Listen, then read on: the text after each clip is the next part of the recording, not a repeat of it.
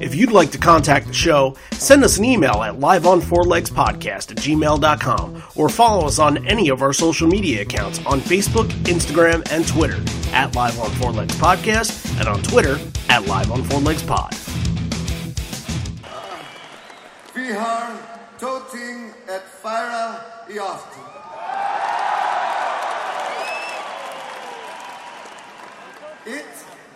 Vi I Danmark.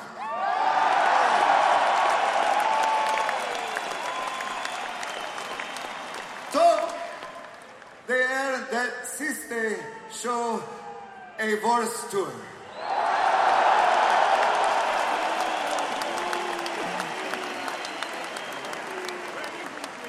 And it's been great, and we're gonna do everything we can to make this the best of all, because it's been such a memorable tour.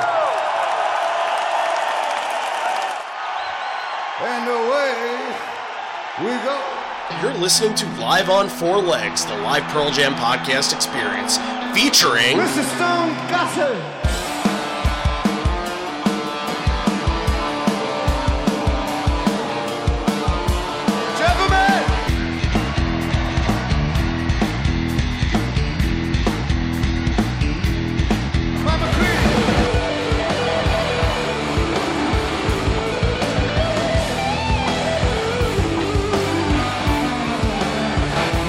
Fucking Cameron in the drum.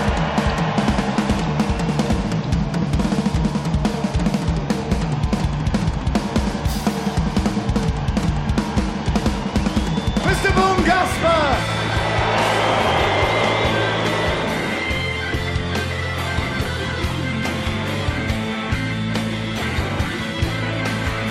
You can call me Al, you can call me Ed, you just fucking call me, why don't you?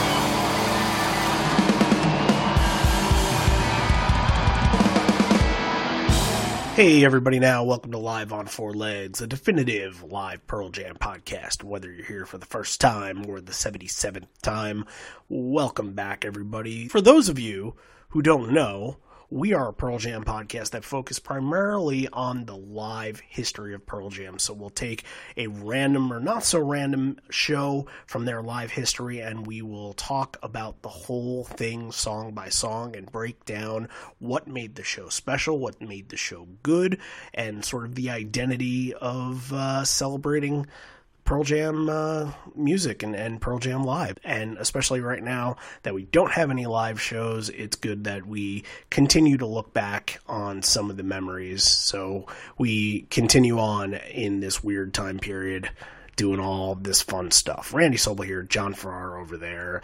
John, thank you for holding down the fort last week. You and Patrick Bagel. That was good work from you two doing Cleveland 98. Thanks for that. Thanks, man. And yeah, how'd you enjoy your? You had a little break there, a little week off. Got some rest and relaxation at home, hopefully. Yeah, you know what? Bought a PS4 with my stimulus check, and that's been most of my time. And yeah, it was good to get a week off the podcast. So. If only we'd gotten that Pearl Jam Rock Band game that was promised. Was it really? Back in the I thought it was. It was in the works, definitely. Oh my god! But then, like, the bottom just fell out of the Rock Band bubble and burst, so it got shelved and never made. Yeah. Well, I do remember that they had full albums to download on Rock Band, and I didn't have it for a while. It was around the Backspacer time. You could do Backspacer, and then there were selected other ones. Yeah, I think Backspacer and 10. And then, like, a couple others, like Better Man and Daughter, were available. But I remember I had a friend, and he always had these, like, crazy New Year's Eve parties. And we would play Rock Band every single year. And I would kind of be the one to set up Rock Band and like, tell people, like, hey, you know, you're playing this, and like, let's play this song, and, like, kind of coordinate the whole thing. And I made sure I got there early enough to make sure that he had 10 downloaded, because I'm like, we're playing most of this. I hope you know. So I made him pay like $10 to just download it and use it on Rock Band. I'm sure he never played them again, but yeah, those were fun back in the day. Like I have good memories of playing those songs on that. But anyway, before we get too off track, we're here to talk today about Copenhagen Hagen. I guess like Häagen-Dazs, would it be Copenhagen? Well, that's 2 A's. Oh, yeah, you're right. Copenhagen? Yeah, Copenhagen. I feel like saying Copenhagen is too Brooklyn. Or you have to say it with the thick Danish accent, which I will not do. I'm not touching that with a 10-foot pole. Yeah. No, thank you. Ed does really, really well with his Danish in this show, and I would not even know where to begin. But yes, Denmark, we'll call it 2012. And this is part of our Around the World series that we're continuing to do for the rest of the year. And, you know, we're kind of in the Scandinavian territory right now, and we'll get into the heart of Europe starting even next week with, the big countries that everybody gravitates towards. So more on that later in this episode. But this one is sort of near the end of the Backspacer tour, and there's not a lot of news going on with the band. 2012, this is the last show of that 13-show European tour, and they do a couple of festivals. They did Atlanta. That was the last time we got a show. Right. That was the first time I'd seen them in 14 years. Made in America. I was at Made in America Festival that year in Philadelphia. They did DeLuna, I think, in Florida. Mm-hmm. And there was just a few scattered ones, and that was it. Yeah, not really too much going on. Were there Bridge School shows that year, or that might have been 2014? I think it was 2011. Okay. They did Bridge, yeah. It's sort of the end of the Backspacer era here, and it's fun to think about that. In 2009, they really kicked it off and they started it, and by 2012 it was over. When Lightning Bolt 2013 they started, and 2018 was really when you started to see the twilight of that happening. So, in comparison, it's just time-wise that they're sort of starting to lengthen it out a little bit, and obviously we know now that we are currently in a different album time period, but I think it's interesting that going back and looking at it, Backspacer didn't have as much of a prominence time period as we thought it did. Yeah, it kind of came and went. They really pushed hard with the Fixer, and then they did Saturday Night Live with Just Breathe, and you had they do Fallon or Letterman with where they did Olay. Fallon, and they did Fallon with the Roots. That was all night. All night, yeah. They did a couple of nights there. I think they did Mother for like a Pink Floyd week. Where they do Olay? They did Olay somewhere, and I remember that was the first time I ever heard that I think song. They did Olay on that was Fallon as well. They did a bunch of nights in a row. Yeah, and then you had the movie comes out, the book, all that stuff. So it was there was a lot of stuff going on, like 2009 to 2011, and 2012 was just kind of a quiet year. Yeah, just a European tour. They were in Europe in 2010, and then 2011 was PJ20 and the Canadian tour. So not too much going on there. This is maybe the start of sort of the touring cycle dwindling a little bit, even though it would ramp back up in 2013, 2014. But 13 dates in Europe, and some of those being festivals, it's not a whole lot, and people probably don't look at 2012 as being one of the more important years for the band, but there are a lot of good shows from this year. Obviously, Amsterdam is terrific, but they pulled out a lot of things at these shows. That Manchester show that had Hitchhiker, there's some hidden gems in here, and even this one. And that's the thing when they're not pushing an album, they're a little more free to play around with the set list and do some different things, and you get some more rarities. So yeah, it's a cool one to cover. All right, let's pause for a second. We will get back into talking about Denmark, but let's bring up Patreon and bring up all of our housekeeping that we do every week.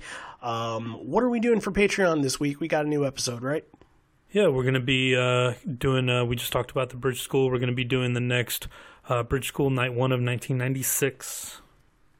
And that arguably might be their best one. The 94 ones were really good. Yeah. But the sets were starting to get extended, you get that really cool version of Corduroy. There's still some rare songs. You get some No Code songs in there, and Brendan O'Brien playing the piano. Like it's really good. Yeah, it's a fantastic listen, and I think most of you who have listened to the Bridge School shows probably go back to this one as being one of the crowning moments of the Bridge School history of the band, and these have been really cool to follow along with. We've been going in chronological order, and April is month 4, so we're on show 4 of this. So if you like the Bridge School series and you like Evolution episodes and you like John and I, and maybe want to hear John and I kind of screw around on some episodes, the set list drafts are us screwing around a little bit. By the way, I won. I declared myself the winner of the last one. I know I didn't really post anything on social media because I don't want to be the guy that says I won my own contest. Yeah. But no, it was close. It was close. Yeah, they were all good. I couldn't even, if I had to vote, I wouldn't have known who to vote for. They were all really good. You didn't put in an anonymous vote for somebody? I did not. I felt like since I was hosting, I should be impartial and not. Well, I got this email from Ian Mackay at gmail.com. Oh, yeah, right, Ian Mackay Lover at gmail.com. And we got in our obligatory Fugazi mention. That's, I think, 4 weeks in a row now that we mentioned Fugazi on the show. We're going to have to pivot and start doing some Fugazi live shows. Well, I mean, it would be a fun listen, but I don't think we're doing our fans a good service by doing that.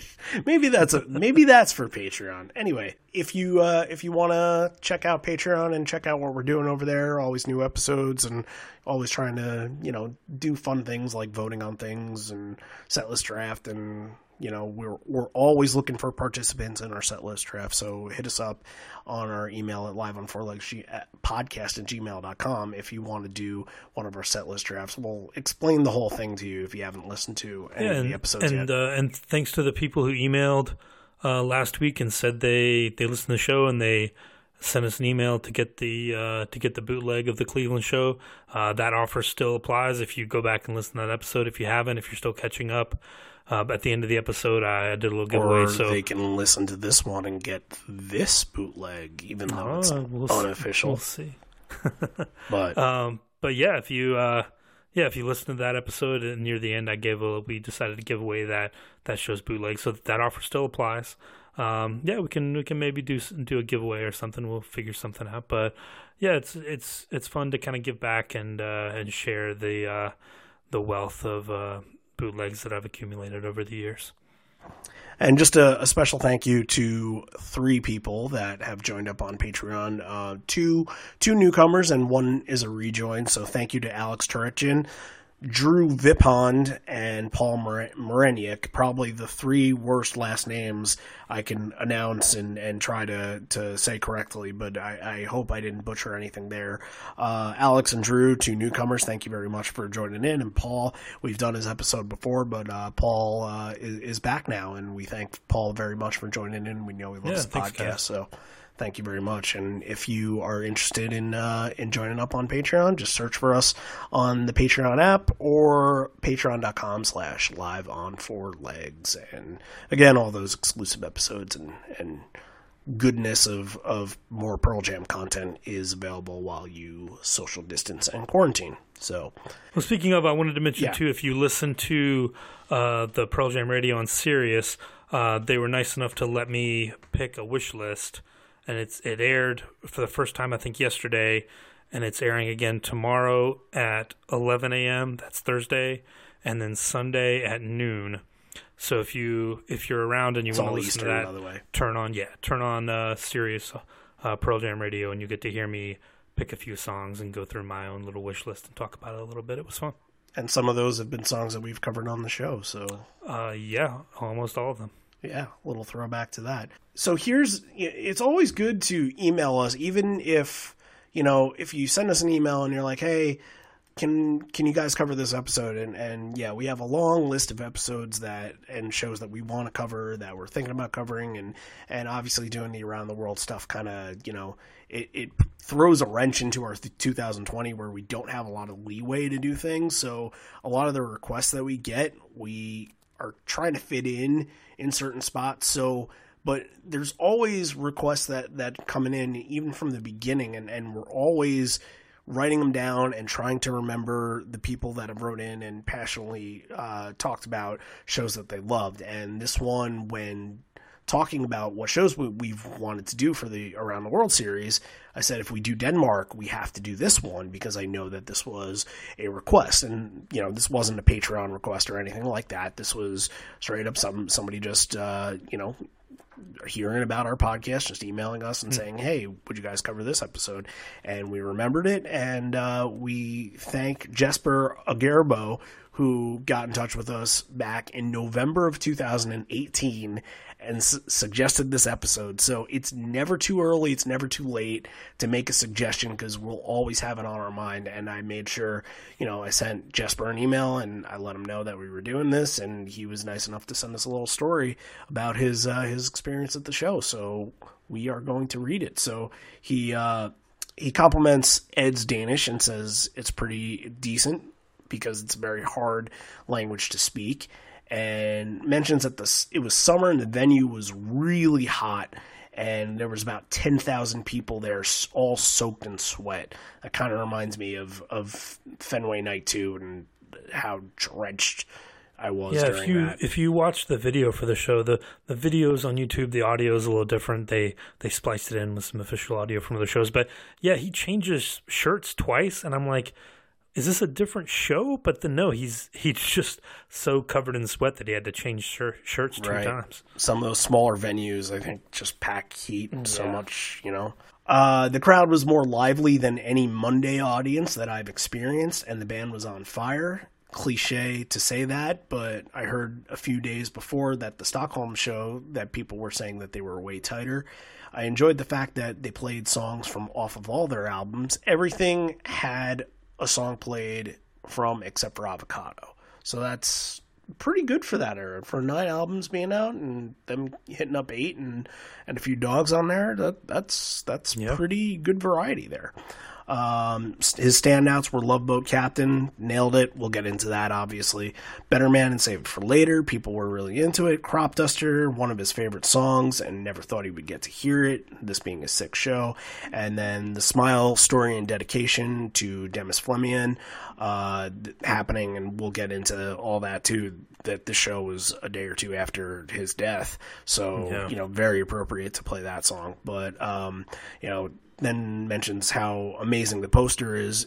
The poster, we should make mention, is a Spawn poster, and I'm sure it's Todd McFarlane art, I would think, right? I didn't look into that, but it's Spawn, so. Okay. But, that's, history tie-in right there. Todd McFarlane has this, this history with the band doing the Do the Evolution episode, and he's gotten to do a poster for them, and it's a pretty cool poster too. So, a little throwback to, early 90s comics there. And Jesper also says that, he was with a friend and got to talk to a lot of amazing people in the 10 Club line, which is one of the best parts about going to shows. And, it's always great to go to shows and then recognize people, later on, and maybe you lose touch a little bit. And then, he says that he met a friend that he met at this show again at London in 2018. So that's awesome. Yeah, that's kind of what the community is all about. That's kind of what the family is all about. And, people are always traveling to go see him. So you'll always, gather back around and get in touch with people. So pretty cool. And we, again, thank Jesper for writing in, and especially for writing in November of 2018. So if you are thinking about something that maybe we can't get to in 2020, but maybe we can get to it in 2021, send us an email, liveonfourlegspodcast@gmail.com. Send us your request. We will get to it. How about we'll definitely this? write back I got to an you. idea. What do you got? If you send us an email with your favorite show, the favorite show you've been to, a show that we haven't covered yet that you want us to cover. Your social security number. Well, What? you know, What? I mean, they can do that if you want to. But if you send an email to us, live on 4 legs, the number 4, podcast@gmail.com with a show suggestion, then I will send you a bootleg of this show. There you go. I think that's a fantastic idea. And if you'd like to send us your shipping address, we will we'll send you a sticker too. We got loads and loads of stickers, so please feel free. All right, now we can get back into talking about the show. And you were going to mention something about X. Yeah, they opened up this show. I think we just had the 40th anniversary of their debut album, Los Angeles, which is one of the best like punk rock albums of all time.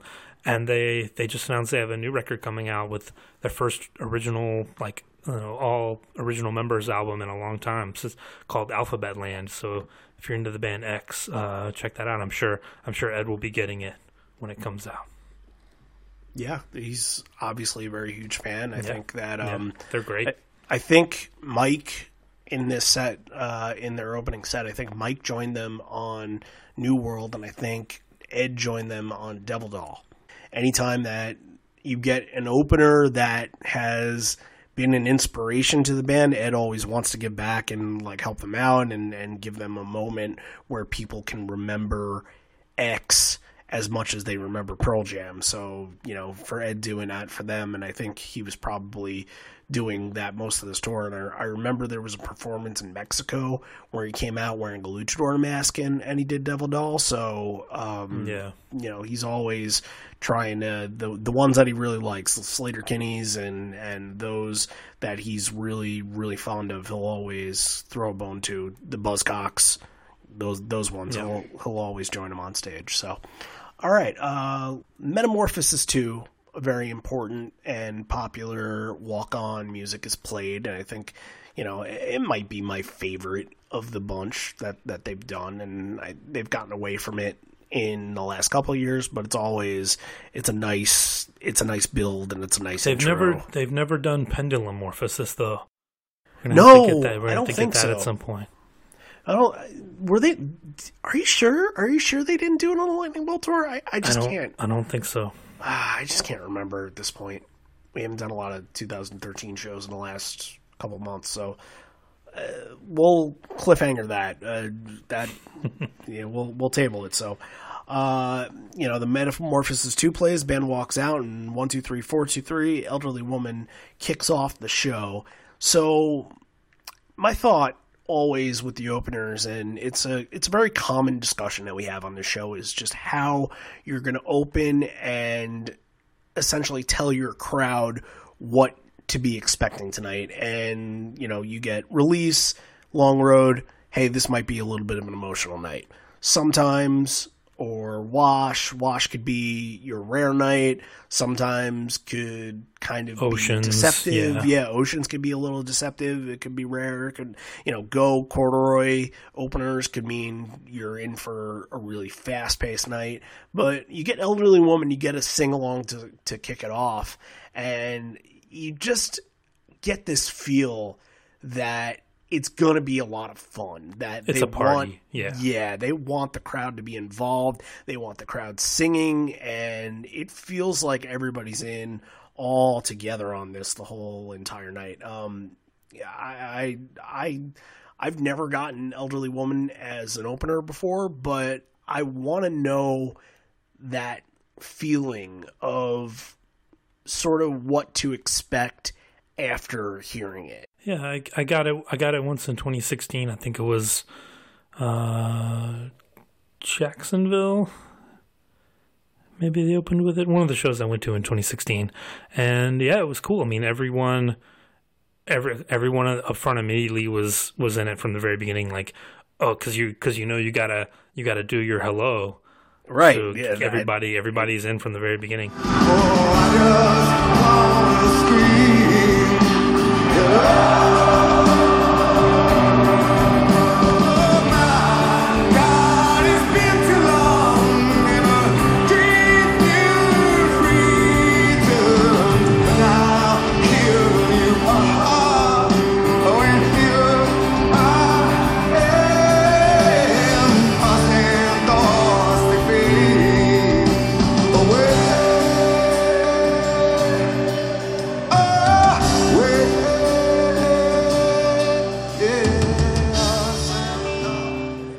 when they go to these kind of out of the way places, he'll change that line to, I'm glad I saw this place. Sure, yeah. And he does that in a lot of European places, a lot of, when they go to South America, that's, because, they walked around or even the a city place like really Moline, cool. they open with this Moline. Yeah. Just But places he they haven't been changes that lyric, and that, like, they really appreciate the venue and the city and all that. They had, they had a chance to walk around and see, Copenhagen's one of the oldest cities. It's been around forever. So yeah, I'm sure they did some sightseeing, and that kind of stuck with them to start off here. Yeah, and it kind of sets a really good tone for the night that everything is going to be full of energy. It's going to be fast. It's going to be a party, and I think that's really for the main set. That's the meat of what we're going to talk about here. And again, like I said, there are some highs, there are some lows. So it's mostly highs, and I think early on it's especially very, very high. Last Exit Evolution, the first two following the opener, and the crowd is clapping along into that perfect transition, following the elderly woman into Last Exit, and it feels like the crowd is up there, and Ed is, saying something, he screams, "All right," or something like that in the beginning, and it sounds like he's jumping around, he's getting really into it, and, Oh yeah, and Jeff sounds so good, the bass Jeff had a good show on this, yeah, like it. He's really going for it. There's one song later I'll mention too that was really cool, but it really sounded good coming off a small town. You got to give the crowd a lot of credit for this version of Evolution, because this is at the time the Backspace era, they're doing the soccer chant instead of the Admire Me, Admire My Home. They're doing the soccer chant, the whoa, whoa, oh, whoa, whoa, oh. So they do it, and it's so good that Ed is, and he's done this before. I've heard this in shows that I've been to and other boots, where Ed is like, all right, let's do another round. Let's do it again. And he gets the crowd to do it one more time.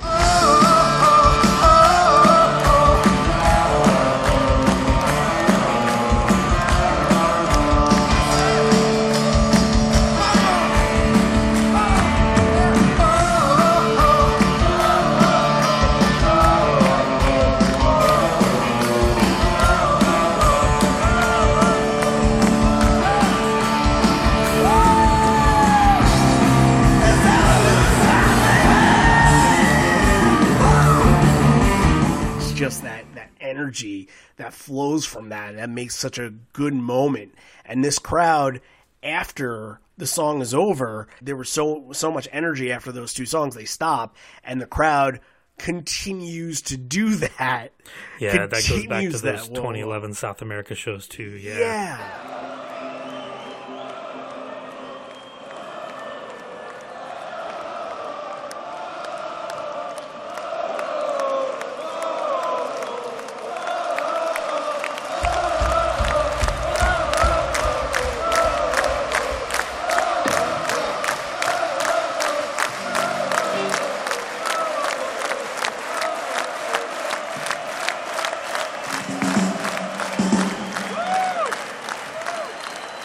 That's the sign of you want to end your tour on a high and a really, really good note like that.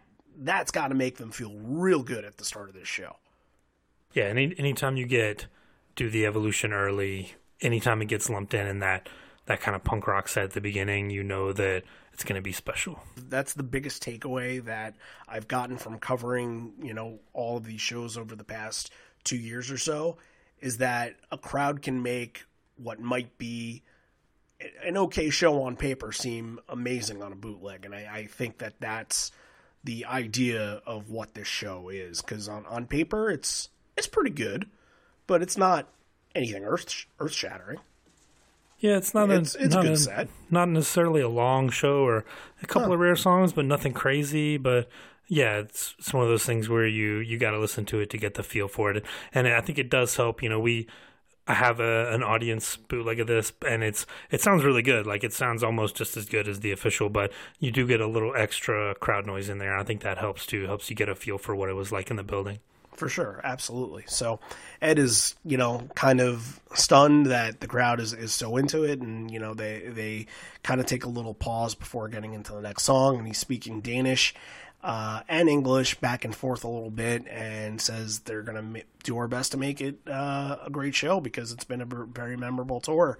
And fourth song in, this is a very interesting construction. I think this all works in a very weird way that looking on paper you wouldn't think it would work, but the first three songs are so powerful and electric that you get to Love Boat Captain and you would think that it feels like it could be a restart or a reboot, but the energy that comes off of it, and everybody there knows why they're playing it.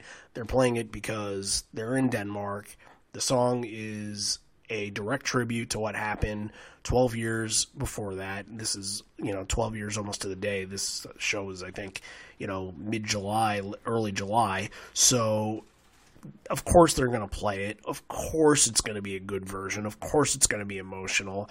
And, when Ed does that, instead of the let the games begin, the let the show begin line like that. Yeah. Ooh, that brings me back to that Garden DVD. That gives me that little, spine tingle, that goosebump moment right there.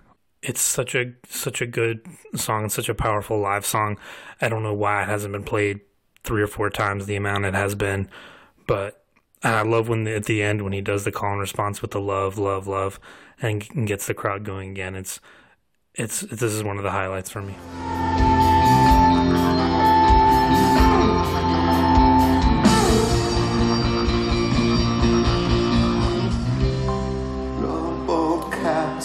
Take the reins, steer restores the clear.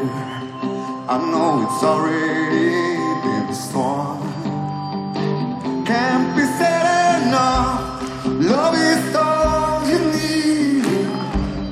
All you need is love, love, love, love, love.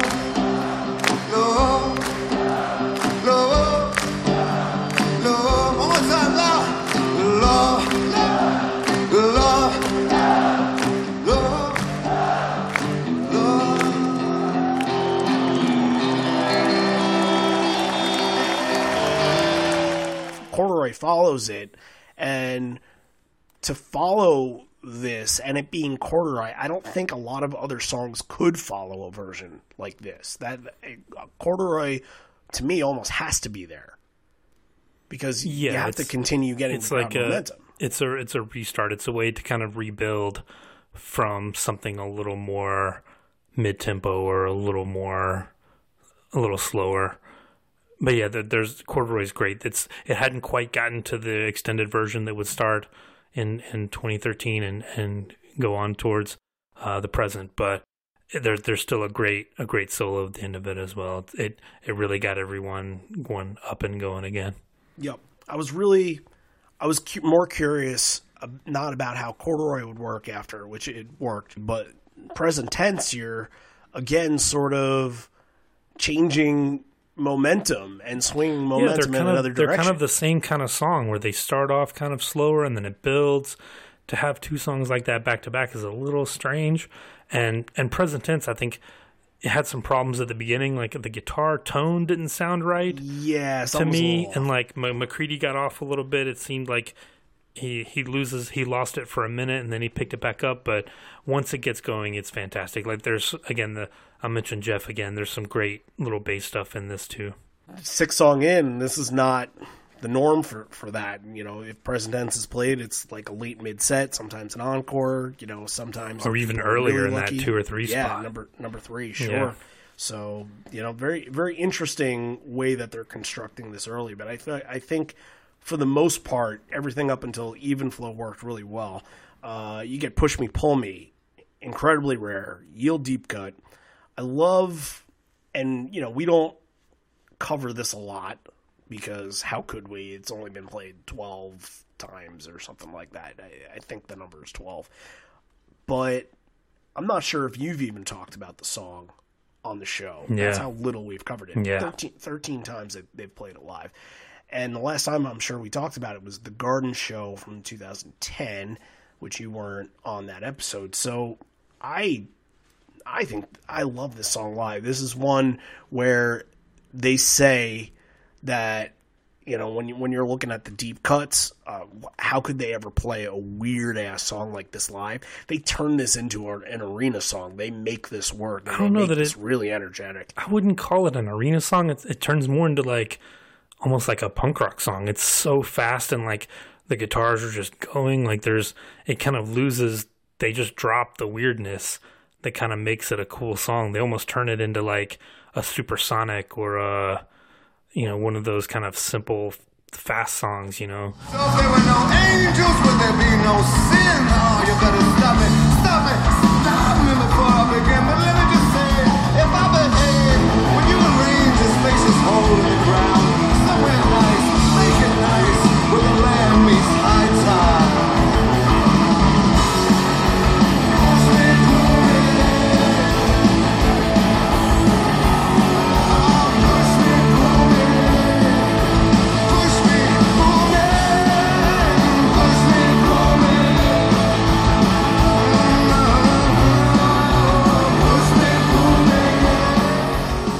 Here's something to chew on. If they play this song in the punk fashion like this on Backspacer, this is a Backspacer song. Is this a top 5 song on Backspacer? Oh, it's a top 3 song on Backspacer easily. Okay. Maybe a top 1. Maybe a top 1 song on Backspacer. I like more songs on Backspacer than you do, but true. It's, you know, if you want to debate this, we'll throw a Twitter question out there or something like that, and we'll put it out for debate because it's interesting. It's stupid, but it's worth the discussion, I suppose. So, I love it live. I think the album version grew on me after years and years and years. This was one that I didn't. Yeah, but like necessarily the album version, about, it growls, and it's like I mentioned again. That's the second time I've used that word, but it's just got such a cool tempo to it. It really goes up and down, like with the way the lyrics are cool, and like it's a little funky, but not really, and like kind of ties back to like the Versus era and stuff. Like I really like the studio version, and I haven't gone back and listened to all 12 or 13 versions, but it'd be interesting to see. We could do a little mini evolution episode to see how this song changed over the few times they played it. Would be kind of cool. How they made it work. I'd be up for that. Throw it in the next Evolution tournament. Even Flow follows up on Push Me Pull Me, and the credit goes to our Danish crowd, who has been on fire for the first 8, and Mike Solo is obviously very, very good here.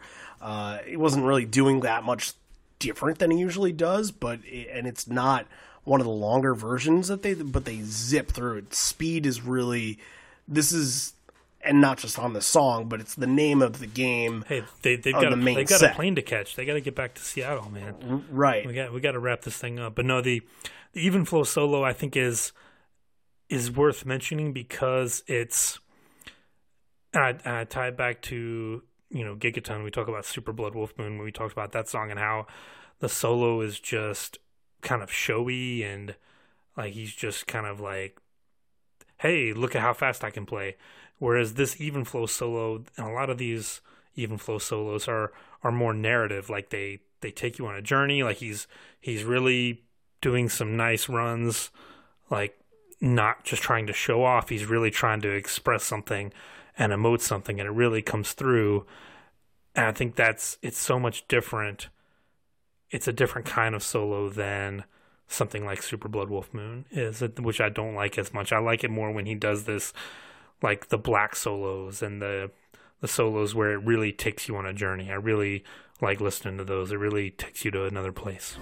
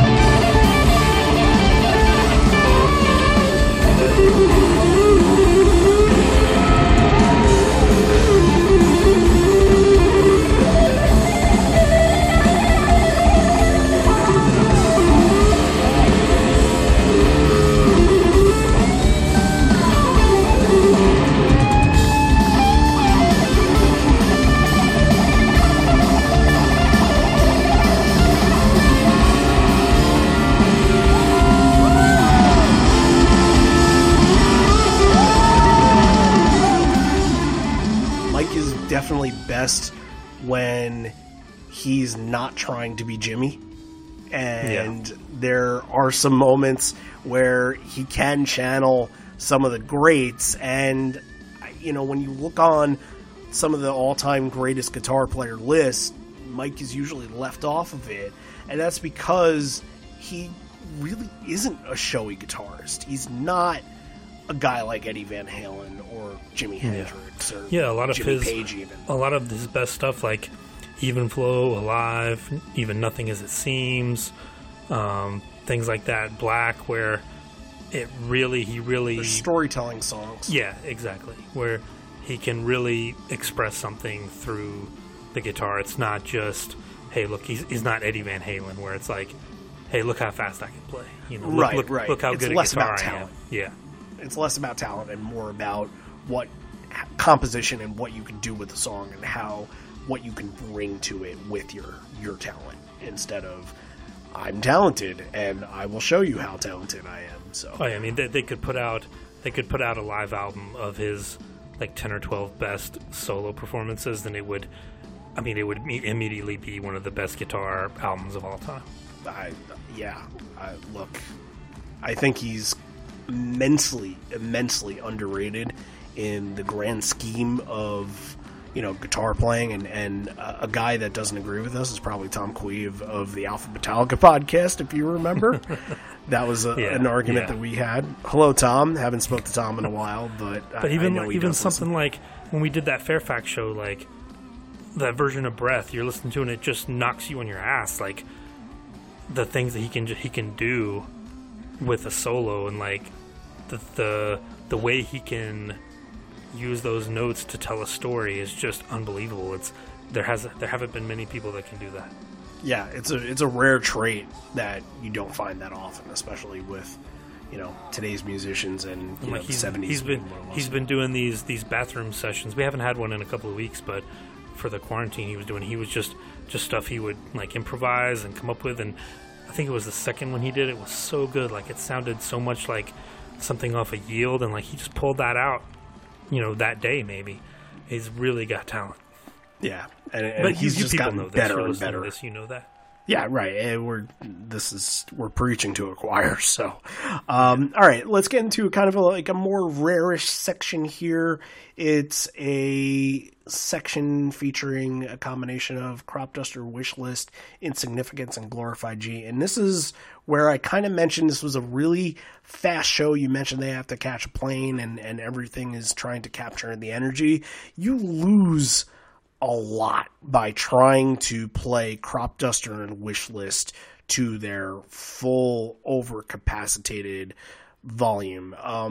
Crop Duster needs to have groove and momentum, and it needs to build. And this was just like pressing not the full fast forward button, but the middle fast forward button where you can still kind of see and hear what's going on, but it's just a little bit faster. You can still understand and comprehend it, but it doesn't have the same flow that good versions of Crop Duster do. And obviously it is a completely rare song nowadays, and this was the second to last time that they had played it to this day. But even going into Wishlist, Wishlist is another one where they were just like, the full song was just, okay, let's just keep going. Let's see how much faster we can get. And we talked about that. We talked about that last week when we did the 98 show with Patrick. Like, we talked about Wishlist a lot, and I went on a whole rant about how it's just not the same. It needs, you know, those 98, 2000, 2003 versions. After that, it really lost something, and I think it loses some of its power when they play it too fast. Yeah, I agree. Songs like these need to feed into an audience. It needs to breathe a little bit. Exactly. That's exactly what I was going to say. It needs space, you know. Yeah, and you know, you get some cool things, and you get Eddie going off, and he's done his little wish list at the end kind of spiel thing. I wish I was the president and I'd end all the wars and things like that. And that's cool. And that stuff is fun. And, you know, but man, when you get a really good wish list live, you get like a vibe. You know, sometimes I think of like the 98 versions where they have the disco ball going up ahead and you see all the lights going around the room. Yeah. I'm thinking about those shows. Yeah. And yeah, like that's what I think of when I think of wish list, and this was just not that kind of case. It could have been such a like a crowd moment song. Like it could have easily been elevated into that stratosphere with Given to Fly and with Rearview Mirror and with Corduroy and Better Man. Like it could have easily been one of those songs, but it just lost. Like they kind of just fell out. It kind of fell out of favor with them after like 2005, 2006. Yeah. You know, feels like a song they want to play, but they also want to get through too. They're not going to open with it or close with it, so they're just sort of it's part of the glue. So Insignificance, fine, good, happy to have it. It was great. Yeah. Glorified G, awful. Probably the worst version of Glorified G I've ever heard. I swear I never want to hear the song again after hearing this version. It was terrible. Glorified version of I Hate This Song. I Hate This Song, exactly. Yeah, it's in my bottom 10 Pearl Jam songs. I like the song. Yeah. I like the song, but this version is a cluster, you know what. It's Stone's all over the place with his backup vocals. The guitars aren't syncing up. Ed is not paying attention during half of it, and it's ugly, and it's not a song they play very often nowadays. And we talked about it when we talked about the Greenville episode where, you know, they did the little fist pump like, yeah, we got this one. We hit it. When they do play it, they have to hit the notes. They have to hit it right. Well, yeah, I think, and this song is too. It's based on a lot of it. It's based on timing, like the way that riff goes. Like it's such a timing thing. Where if all of them aren't locked in, like it's one of those. It would benefit from them playing it 3-4 nights in a row. You would get a really good version because they would be locked in on the timing of it. But if the timing's a little off, then everyone's off. Yeah, but that's also another case of they play it and the timing's off, and they're just like, all right, fuck it, let's not. Oh yeah, how many times have they tried to play it and not even gotten through it? Yeah, it's one of those songs. Look, when they do nail it, it's great, and I love the 93, 94 versions of it. But oh boy, yeah, this took a pause from Setlist for a while for a reason. They didn't want Matt to get into this, I'm sure, but quickly redeemed by the next song. I thought Why Go was fantastic. Yes, you're going back into the fast ones, and Jeff again. Just that bass sounds so good at the beginning. Yeah, Jeff was the MVP for this main set for sure. But you're getting the fast songs. When you want to get fast songs, Why Go is one of the ones that you think about in this, and this is one of the ones that should be in this set to be played like this. Wishlist shouldn't be played at the same level of speed that you play a Why Go for this set. Right. If you know what I'm talking about. It has nothing to do with each song. But, you know, you get the soccer chants at the beginning and all that, the hey, hey, hey, heys, and play the fast ones. If you want to say that this show is a sprint and not a marathon, play your fast ones and leave the slower paced ones or the ones that it'll have more of a progression behind. It'll be interesting to see now that they're, you know, pushing 60, if some of these songs start to slow down a little bit and we start to get a little more room to breathe in some of these mid-tempo songs. That'll be interesting to see when the tour comes back. I wonder if it could be either one or the other, where, you know, some of those songs like 7 O'Clock is going to be a very long song to play live. Retrograde might be a little bit long. So, Comes and Goes is going to be a long song. So are they going to want to take a song like Why Go or State of Love and Trust and really zoom right through it so they can, you know, space out and let the new songs breathe because they're really into those? Or I'd be down for just less songs but longer. Like, give me a 15-minute Porch, give me a 12-minute Black, give me a 12-minute Rearview Mirror. Let's really like space some of the shit out, you know. Okay. I want to hear as many songs as possible, but Give me like a 10-minute corduroy. I'm not going to argue with any Yeah. of that, but Yeah. look, I love 32 song set. It's what drove me into wanting to see the band so many times. So, it's hard this is only a 15-song main set. That's even short for this time. Yeah, it's pretty. You're right, and I timed it out, and it was kind of it was close to 67 minutes. So usually, a first set would be 80 or 90. They usually do 90 now. They've done 90 since from 2016 and 2018. I think they were doing 90.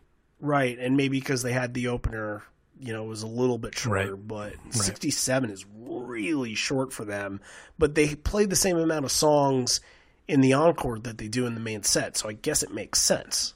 Yeah, almost. Anything on State of Love and Trust, Porch, again, really fast versions of those songs. I think Porch was like a 5-minute version, basically. Going back to Glorified G through Porch is kind of like the throwback, 10 and verses section. It's kind of like, hey, we'll get the crowd going by playing some old songs and that everybody knows and everybody can sing along to. All right, first encore here. Ed addresses the crowd a little bit, has some housekeeping to do, mentions that it's so hot in the arena, and Ed changes up his shirt. And most of these shows were pretty hot from what I've read in most of the reviews. Oh, yeah, so it's July. That's what you get when you go play these shows in July. Exactly. So, turn on the sprinklers and, give the crowd a bath a little bit. But kicking off the encore, Footsteps, Just Breathe, Given a Fly, Unthought Known, Fixer. This is a lot different. This is a different personality in this encore than the main set was. In 2013, you would get a 3 or 4 song sit-down section. This is only 2. And then you get Given to Fly, which does the same thing that Corduroy did, gets everybody back up, gets the crowd energy back up. And then, you finally get some Backspacer songs. You do. Let's touch up on Footstep, though. Last week, you talked about it being in the set list really early on in 98, that it was, the 7th song in or something like that. And yeah, a little heavier version, a little more rock version of Footsteps. We've done Footsteps has ended up in our set lists for probably the last month or so. It feels like it's been at every show that we've done. And Mike is doing some cool stuff in this. It's one of those, I feel like this is a post-quarantine song. You hear it live, and I'm going to have a lot of emotional attachment to it when I hear it definitely on stage. Like, it just has that, emotional feel to it. This one is a little bit more poppier than those ominous versions and the rock versions, but it's still like it still has that magnitude that Footsteps has. It still breathes. It's still unlike the songs that were supposed to breathe in the first set, they are starting to let these ones breathe. Yeah, and that's kind of where they were as a band in 2011, 2012. They were a little poppier, starting to play things a little faster. That's Backspacer, that's what the vibe of that album is. So that was definitely going to translate into the live show. Look, just Breathe and Given a Fly, Unthought Known, Fixer. This is a very poppy kind of encore. This is, to say typical Backspacer era encore. I don't know if I'm off base by saying normally, that, but I mean, this is where later on you would get like a rare song or two thrown in. You would get like it would kind of, they would go back a lot of, this is where you might get a State of Love and Trust or a Breath, or they would do all 10 era songs, but this is kind of the reverse of that, where you're getting all the new songs in the encore, then going back to Jeremy and Rearview Mirror at the end. It's a unique kind of setup for an encore, a lot different than what we normally get. Yeah, and most of the rare stuff that they're doing is in the main set for this anyway, with the Riot Act songs and Insignificance and that sort of thing. Push Me, but Pull Me. Given a Fly was, I think, the standout from all of this. This version it usually is. Coming off of Just Breathe, this is kind of the way that I wanted Wishlist to sound, where it's going to start and build, and it's not going to, right off the bat, just give you full speed ahead version where when you get to the chorus, it doesn't feel like this euphoria. It gives you all of that. It gives you the build. It gives you that moment where everybody just rises and jumps up and down, and you can feel that just electricity from the crowd. Sometimes, and we've argued about this before, that I've said, you've argued every single Given to Fly cannot be touched, that it's good, that there's nothing wrong with it. And I've argued that it can get ahead of itself at some point. This is the best example that I can give of Given to Fly in the latter stages of the band sounding absolutely perfect.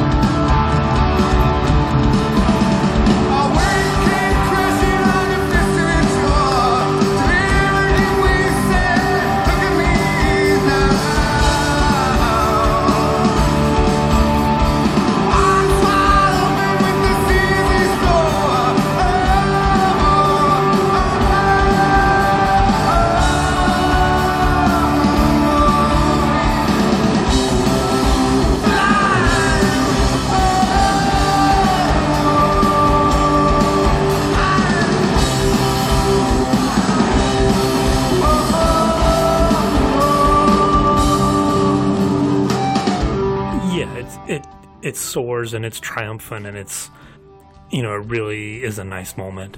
And, I mentioned the serious wish list thing I'm doing tomorrow. I picked a version of Given to Fly that I've seen for that too, because I just had to. Like, it's a special song and has special meaning. And yeah, it's one of those now where, as soon as you get that opening guitar riff, everyone goes nuts in the crowd because they know it's a cool moment. And Just Breathe into Given to Fly is great. I know that kind of became a go-to in the last decade or so, where they would do those back to back in the encore to kind of get out of that sit down setting into the rest of the encore. And I really, like you mentioned, I really like those back to back here. Yeah, a lot of these songs really soar in this encore. You have Given to Fly into Unthought Known. These are like they're two. Well, I want to mention too the story ones. the story of the crew. Yeah, that he tells I was going to get into it. After Given to Fly is a really nice story. It was, yeah. A guy by the name of Paul who drives, he's an electrician who drives the trucks to the show and hauls the equipment. And Ed talked about how hard they work from show to show and how they unloaded the trucks really early on and got on a head start before that show. And when Ed brings the crew into the show and some of the crew members by name, that's important and that's special, and that's something I don't think it goes back to Live on Two Legs, where if you open up the booklet, you see all their faces in there, and the band members' faces are just spliced in with the crew. Like they're no different.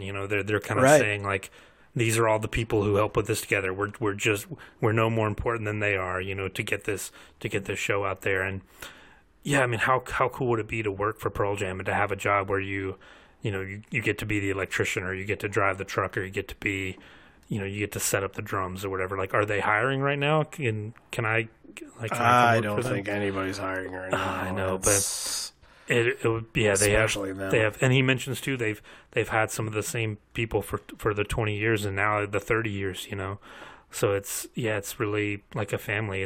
Go back and look at that Live on Two Legs if you have it, the booklet. with all of their faces in there. It's a really cool moment. Really cool thing for them to do. Yeah, and and I think that's a late in the tour kind of thing too, where they recognize that they're working just as hard as the band works. So Unthought Known, Fixer, we got our Backspacer songs. There are 3 in there, and they're basically almost back to back to back. Jeremy and Rearview Mirror, heavy bass for Jeff on Jeremy, and we're just back to full-on sprinting mode in these, and we're coming full circle on the set a little bit here. Great way to end it. And Rearview Mirror, again, very bass-heavy for Jeff, and it feels like it's full-on sweat mode with the crowd being as hot as they are. Definitely. Yeah, so full force. Really good. Oh, yeah, there's 486 versions of Rearview Mirror, and we always say there's not a bad one. Yep, and there's a little more or a little less than, probably a little more of versions of Jeremy, and most of them are pretty damn good too. So, yeah. No complaints either way. We will not be doing an Evolution episode on Jeremy this time. It got throttled by release, so message received, patrons. Yep. You don't want Jeremy, you don't get Jeremy. That's, your voice has been heard. All right, Encore 2 kicks off, and Ed is another new shirt. The song. New shirt time. So Ed again switching it up because of how hot it is in there. Turn the sprinklers on. So Ed tells the story of how Smile came to be, and I think most of us know the story of the song. And it was, there were words that were written by Dennis of the Frogs on like a little note card, and it's in one of Ed's notebooks that he always carries around. He's always got those little notebooks, and they had just toured with them, and Dennis wrote a little note in there with the 3 hearts and everything, and he looked at it and turned it into a song. Yep, and I think there was a song written by the Frogs. The lyrics were something like, don't it make you smile if the sun don't shine, something like that, and it was over and over again, and that was part of what he wrote in this note to Ed was, don't it make you smile, I miss you already, with the hearts. So it's interesting, and I think that Ed was so close with them, and he had such a good relationship that, Dennis's death, I'm sure, is hitting real hard on him. Yeah, at this point. I remember when this happened. It was tragic. Yeah. Yeah, swimming accident. Yeah. Oh. Yeah, I mean, the band has been through so much with tragedy and losing family members and losing brothers, band peers. Yeah. So I'm sure that this one was really tough, but it's. He mentions it. Miss you already is exactly how they're feeling, and that's why Smile gets into the set. But it's I don't know. Maybe the ghost of Dennis was playing a little prank on them because the Frogs definitely would have appreciated this performance. It was a little out of tune. It was a little bit sloppy. There's 3 or 4 lines in the song, and he got them all wrong. Gonna make you smile. Oh, I miss you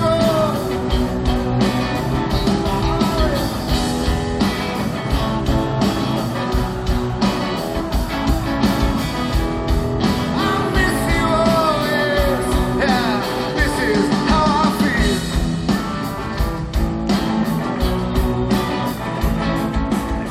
It's not a song they play a whole hell of a lot, so what do you expect? They want to do it, they want to honor their friend, and that's and we always say when they mess up, no one left, right. People didn't go back and I'm never going to see them again, they can't even get through a song. No, the crowd clapped afterwards. There was a big clap in unison after, so it's no one. You're right. Nobody was mad. But back to back, no code. We get Habit in the encore.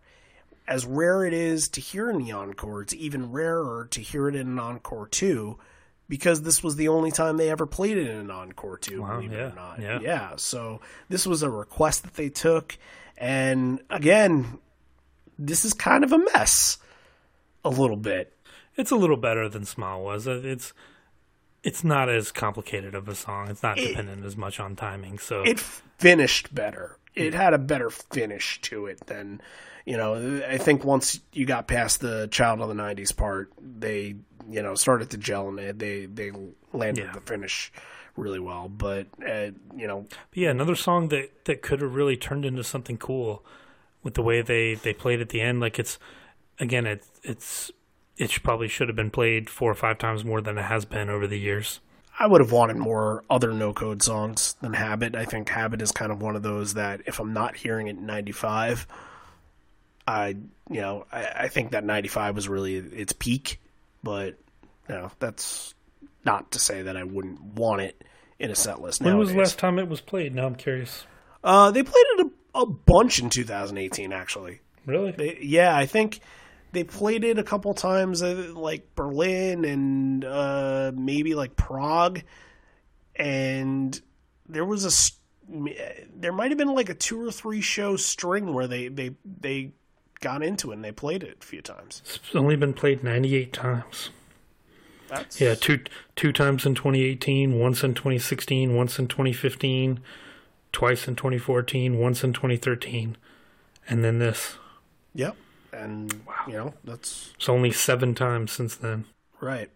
All right. Ed is talking again, and he talks about music's impact and talks about X, who we've talked about, throughout this episode, and their impact on Ed and the band. And, Ed always gets a little emotional at the last night of the tour, and that leads into Better Man. And when you have Ed right at the beginning say, you guys take it, this is yours, giving the mic to the crowd and letting them sing, that this is going to be a moment. If you're in that crowd, you're never going to forget something like this. I'm taking over for me on this one. Take over for me. Waiting, watching.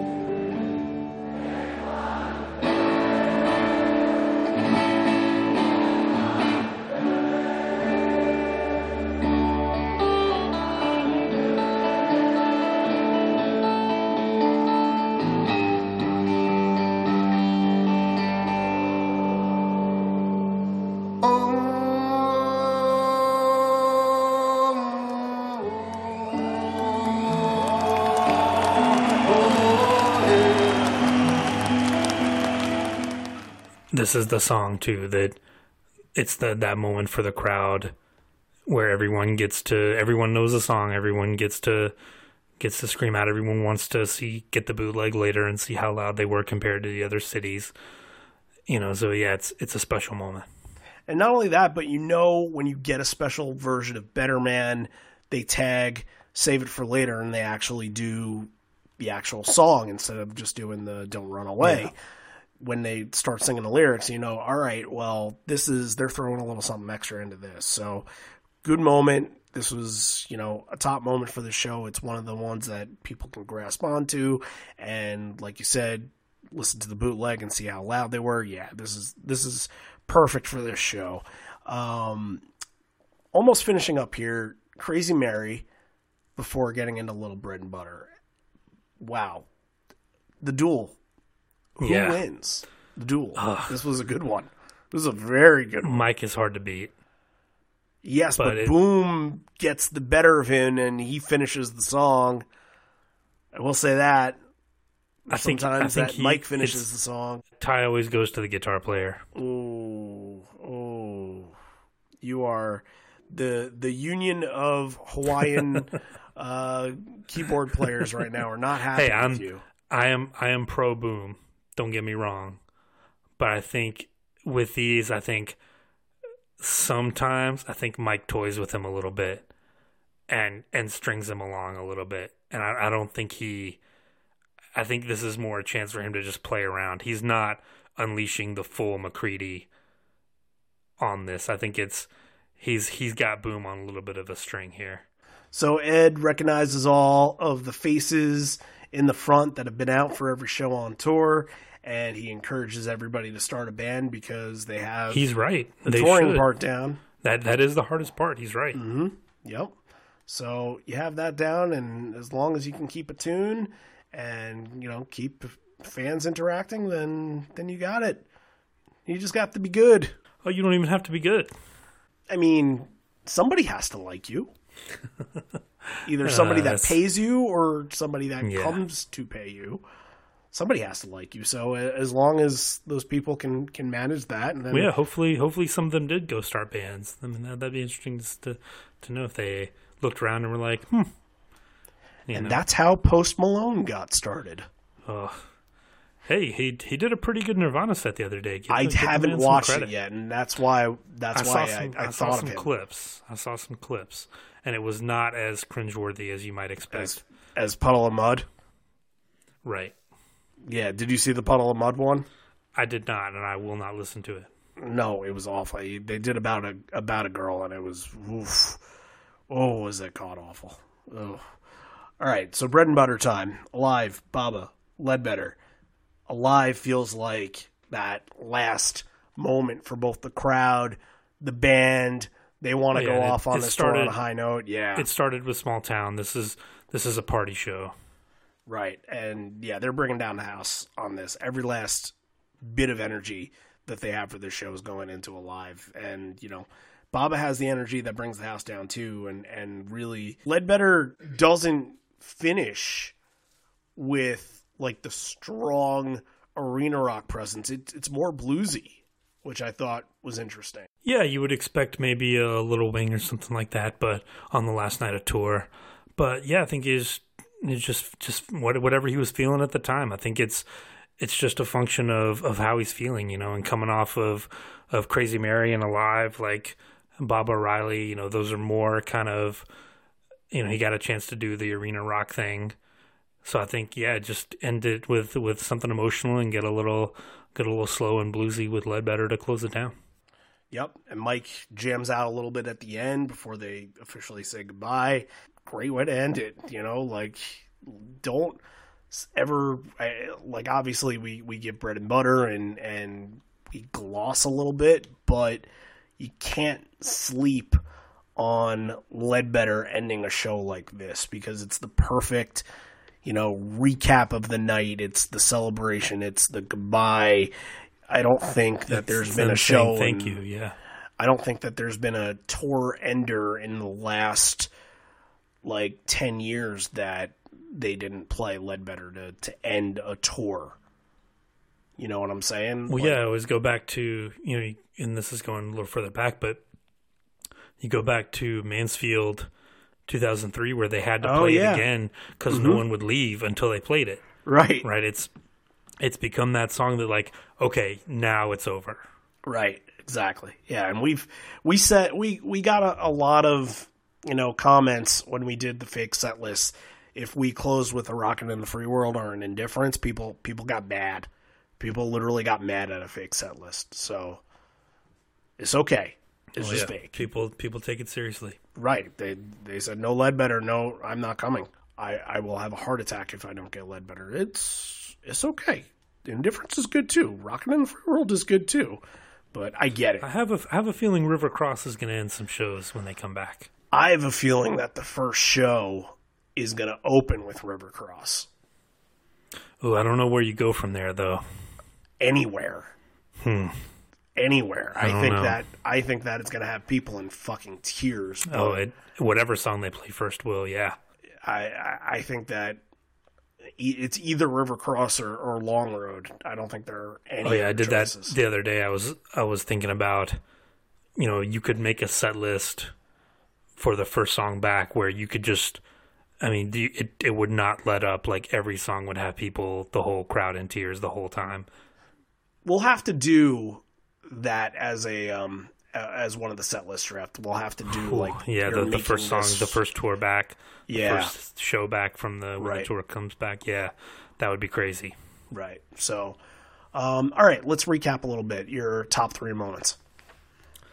All right. This was tough because, like we talked about at the beginning, there's not like a really standout thing that jumps out at you and goes, "Hey, this is it." I mean, obviously, Love Boat Captain, I think, is there at the beginning, being such a meaningful song, and the way they played around with it, the love call and response I really like.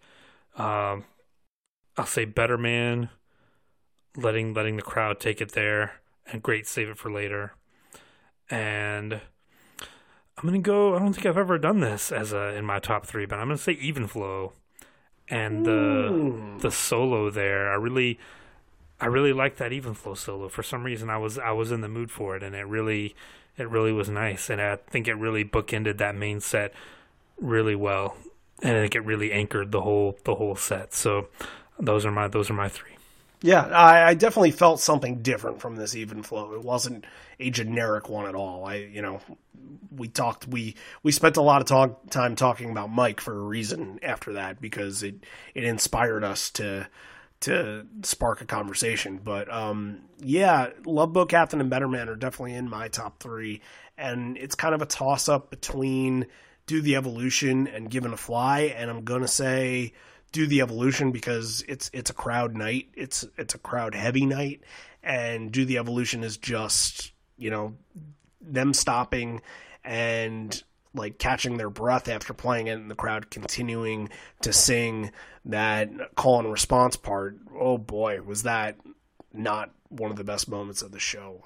I can't think of a better singular moment from this show. The crowd at most of these European shows are hot. They're great. And, this was, you can't ask for anything better for the last night of a tour. So, all right. Ranking. What are you giving it? It's an interesting one to rank because it's good enough to get a high ranking, but it's not up there with the Amsterdams and the Berlins. And there are some cool moments. I like a lot of the stories that he told and the banter and the crowd stuff. So, I can't give it any higher than an 8, so I'm going to say 7.5. I'm going to go with a 7, and I feel bad when I give, and 7's not a bad grade at all. It's not a bad ranking, but when you give a show, I mean, there's only really 10 or so rankings that you can give it, so we never really give shows much lower than 5. So if you're getting lower than a 5, then it's really, really bad. But Matt's really the only person that's ever done that. But I think the Nagoya, I think I gave a 5, and that was about as low as I get. I haven't given a 5 in a long time. I don't remember the last time I gave one a 5.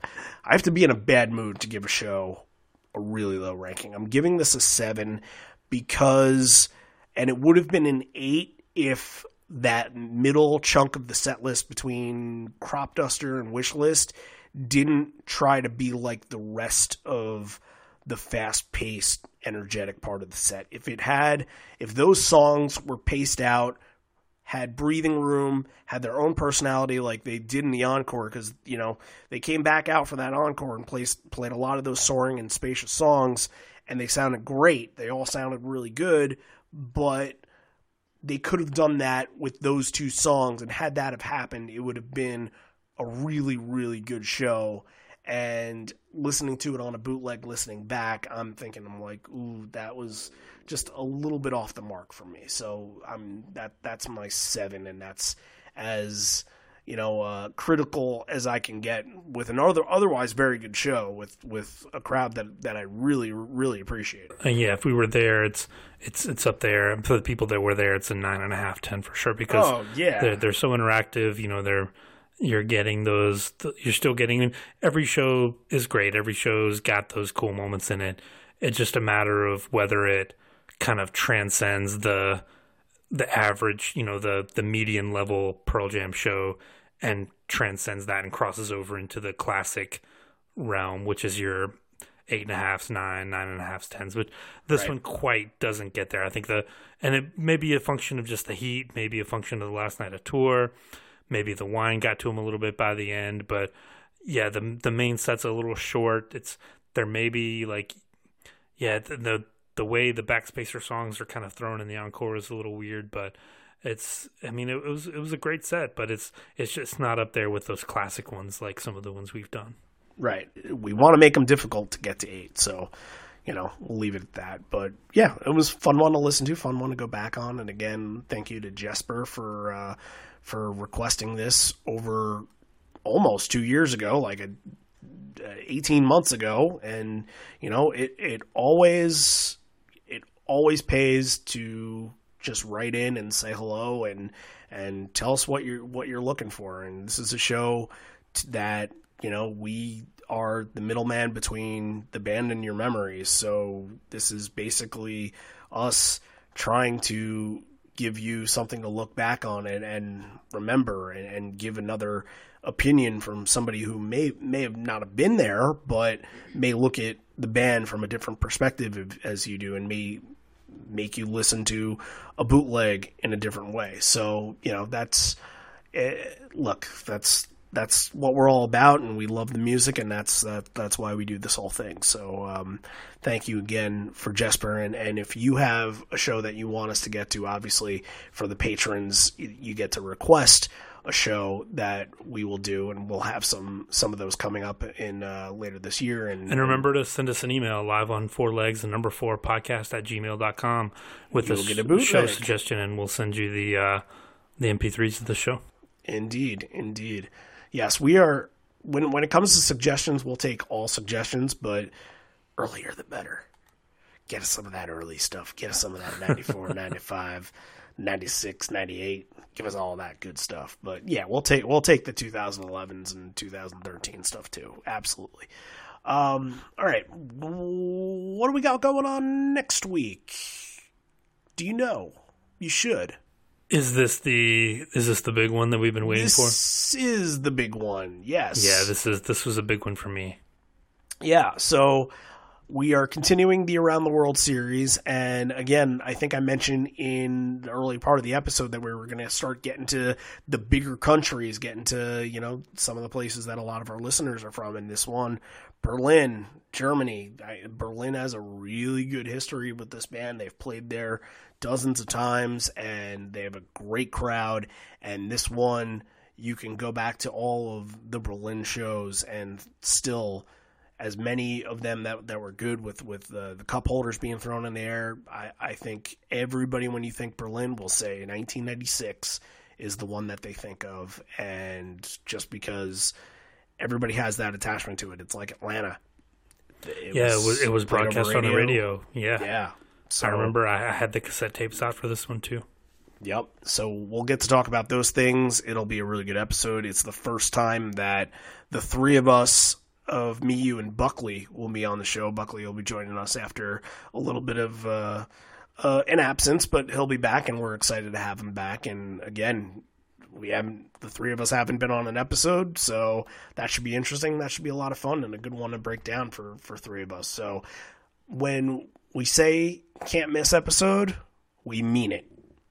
That one's going to be it. That's a classic show, definitely. That one's going to be it. So, again, for anybody that wants to help out the show and donate, head on over to patreon.com/liveon4legs or the Patreon app and search for Live on 4 Legs. And we got some cool things going on there, including the exclusive episodes. So, Evolution series and the Bridge School episode for 1996 that's coming out this week. That's all stuff that you can get right now on Patreon if you would like to support the show. So, without further ado, again, thank you all for listening. Thank you for subscribing. Thank you for joining up on social media. And for anybody that's contacted us in the last couple of weeks, thank you very much. And again, to all of our patrons too. So we close this out by saying this may be the end. We're here, but not for much longer. And although we may be parting ways, I miss you already, and I miss you all days. Since Ed got it wrong, I'll get it wrong too. Thank you, Dennis. Thank you for that. So we will see you back here next week for Berlin 1996. Until then, what's your last word there, John? Stay home.